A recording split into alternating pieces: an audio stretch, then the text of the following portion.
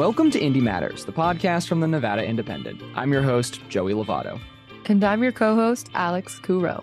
And Alex, for the last episode of the year, that's right, we're taking next week off for Christmas, we are going to be talking to all of the reporters on the Indy staff about their favorite pieces that they got to report on this year. We've got a lot of people to talk to, so let's just jump right into it. Yeah, I'm really excited. There's been some amazing stories at the Indy this year. Well, the first person to be talking to us about their favorite thing of the year is Rocio Hernandez, our education reporter. Rocio, thank you for joining me today and for being the first person to talk about their favorite thing of the year. So education, always kind of crazy. You're very busy all the time. But what was your favorite thing that you got to report on this year? Yeah, it's always such a crazy, busy beat. There's so many things to write about, and there's never a shortage of story ideas. But over November, Thanksgiving week, I got to write about a school in Northern Nevada, Smith Valley School, where they have a student-run turkey farm. And so this is a story that I've been looking to do since, I think, last year. I heard about it a while ago, and I heard the superintendent of Lyon County School District talk about this student-run turkey farm that they do every year. And the students will raise turkeys as chicks, and then right before Thanksgiving, they'll work on processing them, like mainly learning how to put an animal down, or I guess in this case, process them for Thanksgiving meal. The students will pluck the feathers off the turkeys and just do all the things, cleaning the insides to get them ready for pickup for dinner. Our photographer was able to go in person, and we took photos and they did videos, and it just looks amazing. Like, it's really impressive to see how much work goes into turkey processing. And to see students doing it themselves and getting all this hands-on experience is really great. One of the photos that I really liked that our photographer got was a group of elementary school students. And you could hear their little voices in the videos that he sent over that they wanted to see how a turkey gets killed. And then the next photo, you'll see their shocked faces, and some of them are just ah. And it was just so sweet to see that. But we were talking with the students about how that's the reality of that's where your food comes from. And most of us just get it at the grocery store. We don't think about all the things that went into getting us that ham or that meat that we're going to eat. Well, that story came out on November 23rd for those listening. So if you want to go back and find that story, Lyon County students run turkey farm, serving up lessons on business and agricultural skills. I am now here with our gaming reporter and business reporter, Howard Stutz. Howard, seems like you're kind of our sports reporter now, too, as of this year. Yeah, the Oakland A's pretty much took up a good part of my life in 2023. It will probably take up a good part of my life in 2024. You wear many hats here at the Indy, but as a senior reporter, we're always excited to hear from you. Let's hear about your favorite thing that you got to do this year at the Indy. Well, obviously, covering everything going on with the A's stadium was being involved with that, with the legislature, with Tabitha and Jacob and Sean. But I think my favorite story from the whole A's stadium situation was Dave Calvert and I went to Oakland in early August and went to 2 games just to see real fans. And we walked around and I talked to a lot of fans about what their thoughts are about the team, leaving Oakland, going to Las Vegas. I mean, these are very passionate sports fans. It was heartbreaking talking to them, but it was also very rewarding for myself, Dave, and the Indy to be able to tell that side of the story. We talked a lot about the move to Vegas, and the legislative issues and the site issues and all that, but we were able to tell the side of the fans that are going to lose their team that's been their team for over 57 years now. That's really why I was really glad to do that. So, yeah, we're just, we'll see what happens. Yeah, that one came out on August 20th. And if you want to search for the story, it's called It Absolutely Hurts. Oakland Fans Lament Possible Loss of the A's to Las Vegas. The next person that's going to tell us about some of their favorite stories that they've gotten to report on this year is Janelle Calderon, our reporter in Las Vegas. Janelle, how's it going? Hi, Joey. Happy to be here. Yeah, so earlier this year, I got to talk with some Latina entrepreneurs at this monthly breakfast they hold with the UNR Extension program here in Las Vegas. It's interesting because it's held by UNR, but also it's helping women create networks and support each other. A supporting system, they're not on their own trying to just make this business happen. They have each other and they can go through this journey together.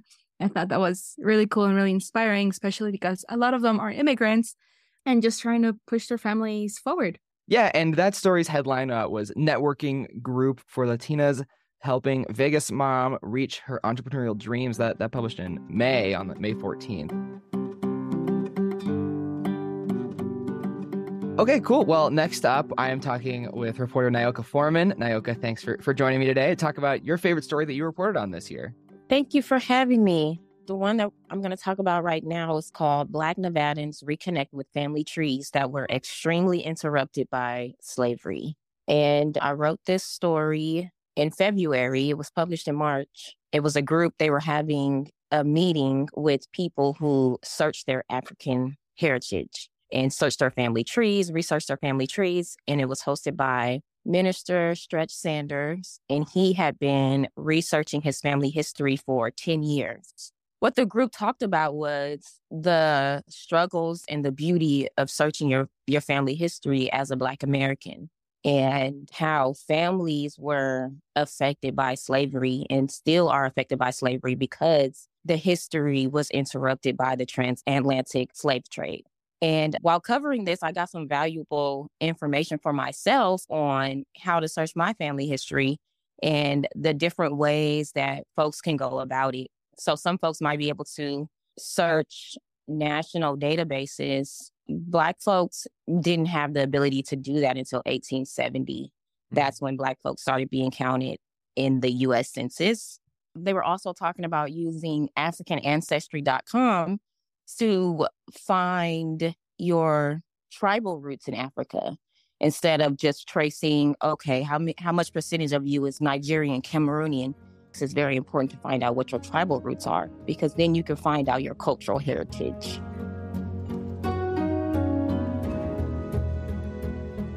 Well, I am here with reporter Carly Savageau. Carly, you are going to tell us what your favorite story was this year. And I think I have a guess because, off mic, you have expressed to everyone on staff that your favorite thing to do is profiles. So let's see if I was right on that. You are correct, Joey. Much like also last year, my favorite story was a profile, unplanned, but this year, my favorite story is also a profile. It is the Carolyn Goodman profile that published in mid-November this year. Yeah, it was titled, I Am Who I Am, Vegas Mayor Carolyn Goodman, known for downtown renewal, speaking her mind. And you published that in November. It was a great profile. You got to interview the mayor of Las Vegas, very fascinating lady with a long legacy in Southern Nevada. Why was this the story that you chose for your favorite story of the year that you got to do? Well, the story actually, the process began, I would say, in, I think, June. So I worked on it for a very long time. Also, it was a great way to get kind of more involved in Southern Nevada local politics. As you know, Joey, I really like local politics. I'm trying to cover it more. There's a lot to cover, so I know there's a lot of gaps, but this was kind of a way to get to know more of the key players in Southern Nevada politics and in a fun package like a profile. And Carly, you and me actually have some really fun stories planned for the new year as well when it comes to Nevada. Yeah, definitely. We have, I don't want to give too much away because things always change, but lots of local government, community, and just all around fun stories coming. All right, well, I am here with Sometimes podcast co-host and always wonderful higher education and politics reporter Jacob Solis. I did a lot this year. I was in Carson City for a few months. That was pretty wild. I got to cover Formula One for its first Vegas Grand Prix since the 1980s, which was insane, frankly. But my favorite story is actually a higher ed story, and I think it's one that's really important, and that's why it's my favorite, because UNR started putting programs in Las Vegas high schools to help high schoolers get dual credit with UNR professors. That sounds like a relatively uncontroversial thing, so it's crazy then, right, that a bunch of colleges in Southern Nevada are actually really upset about it. I won't say more about why. You should go read the story. But I got to follow Brian Sandoval, the president of UNR and former governor of Nevada, around a Henderson high school to find out exactly why they do it, exactly why high schools signed up for this, and I talked to a bunch of folks about why there's all this internal tension. And frankly, you should read that story, and then you should go read a Q&A, also linked in our Best Of story, where I talked to the outgoing chancellor at the time, Dale Urquiaga, about a bunch of problems that he sees with the Nevada system of higher education And I think both these stories kind of dovetail into maybe some of the biggest issues that are going to affect higher ed for the next 10 years. All right, cool. And if you want to find that story, the headline is Challenges Emerge as UNR Continues Expansion of Dual Credit Program into Southern Nevada. And that was published on August 25th of this year.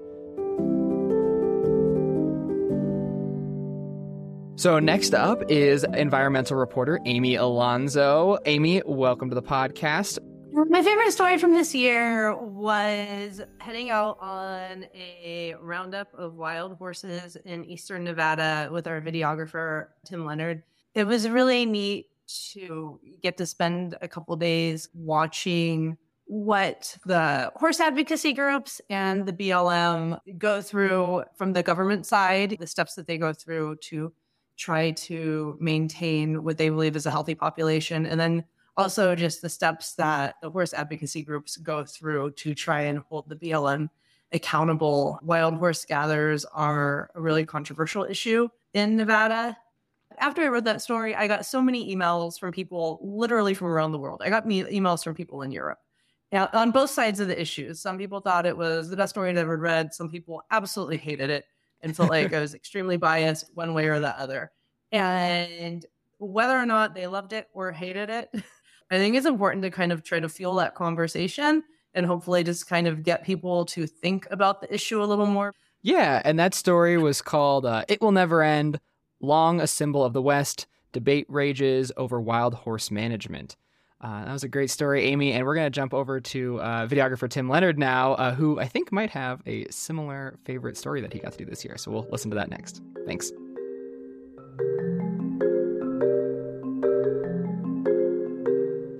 I'm here with our visual content editor, video producer, photo magician extraordinaire, Tim Leonard.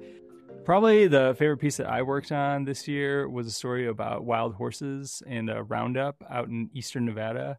Our environmental reporter, Amy Alonso, brought me into the story to make a video, but it was really cool because I got to get introduced to this topic that I really didn't have any expertise in. Amy's very well-sourced and has been following this for a long time, so she kind of brought me up to speed.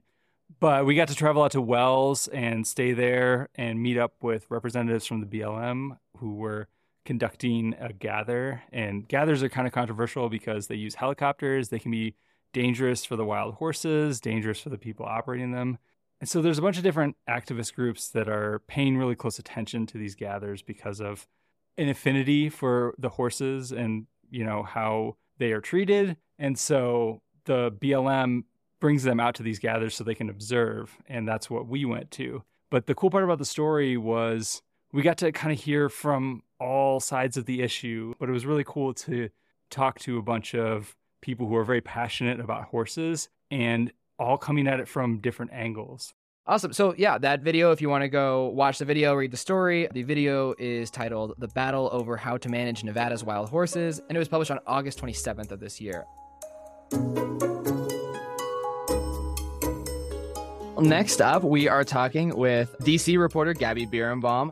Yeah, so I did a 2-part series that came out in August about the history of public lands in Nevada and sort of the congressional nexus of how Congress was able to have such a large impact on the way that Nevada's lands are structured the way they are, how various growth patterns, especially in the Las Vegas Valley, have been enabled by these public lands laws, and then just sort of the inside baseball of how these laws got passed. And it was a lot of fun. It was a project that took me, I think, about 7 or 8 months and involved talking to a lot of people. I think when you do a story focused on history, especially stuff that happened 20 plus years ago, people are a lot more willing to be honest and just to say, oh, this person pissed that person off and here's what I really think. So that aspect of it was a lot of fun.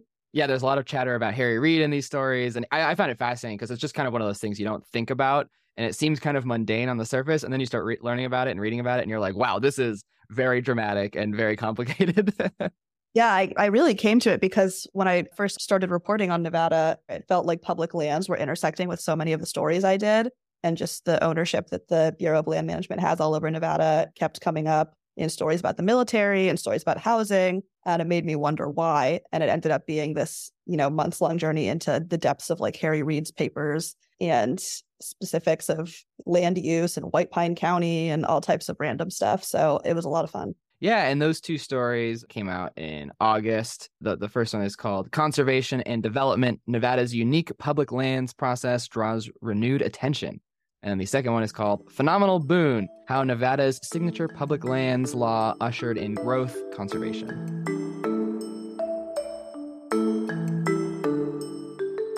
Alrighty, well, next up, talking about their favorite story is reporter Eric Nugaborn. Thanks for having me, Joey. So my favorite story that I worked on this year was a story I worked on over the summer about a $80 million project that Nevada officials had worked on for years and years. This is a really big IT project then.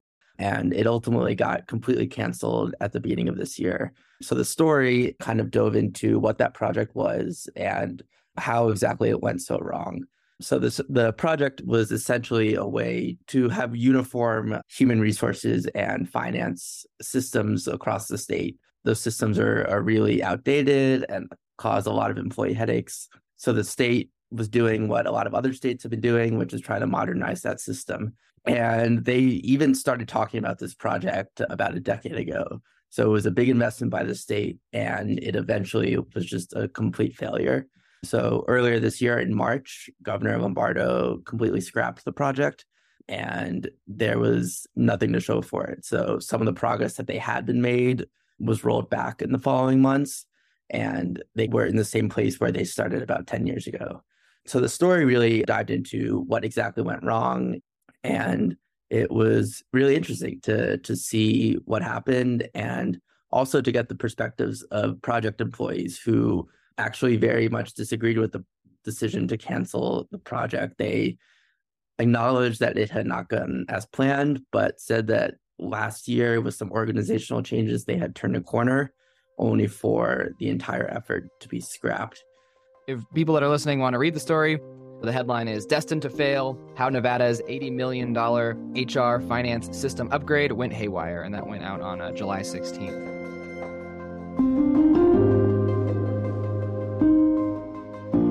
Next up, in no particular order, we've got reporter Sean Galanka. Hi, Joey. I'm going to start this super broad because, well, this is your podcast, but it's also our podcast, and we can say what we want, right? And I'm just going to say, covering the legislature, I live in Southern Nevada normally, but I got to live in Carson City for 5 months at the start of this year, experiencing the snow and just the craziness that comes with a legislative session. Yeah, so I'm just, I'm going to cheat a little bit here and say that because I think it was a blast, certainly exhausting, but a blast to cover a legislative session in this very weird state that we call home. One specific story that I worked on during the session, but was, I guess only somewhat related to the session. I basically worked on a story looking at the new Tesla Gigafactory expansion up at the Tahoe Reno Industrial Center. That was just a really fun story because you're combining like all of the weird elements that go into Trick, like these major billion-dollar companies with these massive factories at the largest industrial park in at least North America. And you're also throwing around hundreds of millions of dollars in tax incentives. And so there's a lot of political complications. And so, yeah, it was just a fun story to really explain like all of the competing dynamics going on in that Tesla Gigafactory expansion.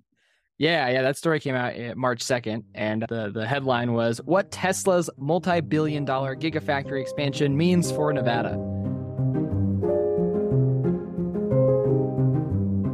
Okay, next up on the Best Of podcast is reporter Tabitha Mueller. I love writing about politics. I love writing about policy.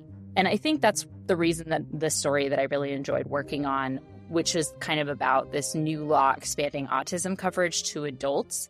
And in that, one of the things that I think is important to note is that even though people with disabilities make up about 13% of the state's population and represent the second largest minority population here, people with disabilities are often singled out. They're not fully integrated into society. And rarely do we see their voices centered in the news. And so I really appreciated the opportunity to speak with Corey Ward and her family about the challenges adults with autism face. And it was super cool because photojournalist David Calvert actually traveled out to rural Nevada and captured Doug's daily life, allowing us to frame the story visually in a way that I don't think that many news orgs get a chance to do. And I'm really hoping that piece is kind of one of many that we're going to do in the future surrounding issues affecting communities with disabilities and ensuring that we include people with disabilities in these policy discussions. Yeah, and people that are listening want to read the story. It's called Autism is Lifelong. Advocates say new law expanding autism coverage to adults will make a difference. And that was published on September 3rd. All right, well, we've got through everybody on staff. Alex, you are the last person we're talking to as my co-host for many months now. I want to know what your favorite piece is that you got to work on this year. Yeah, so I mean, it is hard to choose because I've loved reporting for the Indy, and I especially have loved just learning about Nevada and all the amazing news going on here in the different communities. I've worked a lot with Carly Savageau, and one of my favorite pieces we actually did this year was for Thanksgiving. It was our Thanksgiving piece we did on the community food pantry.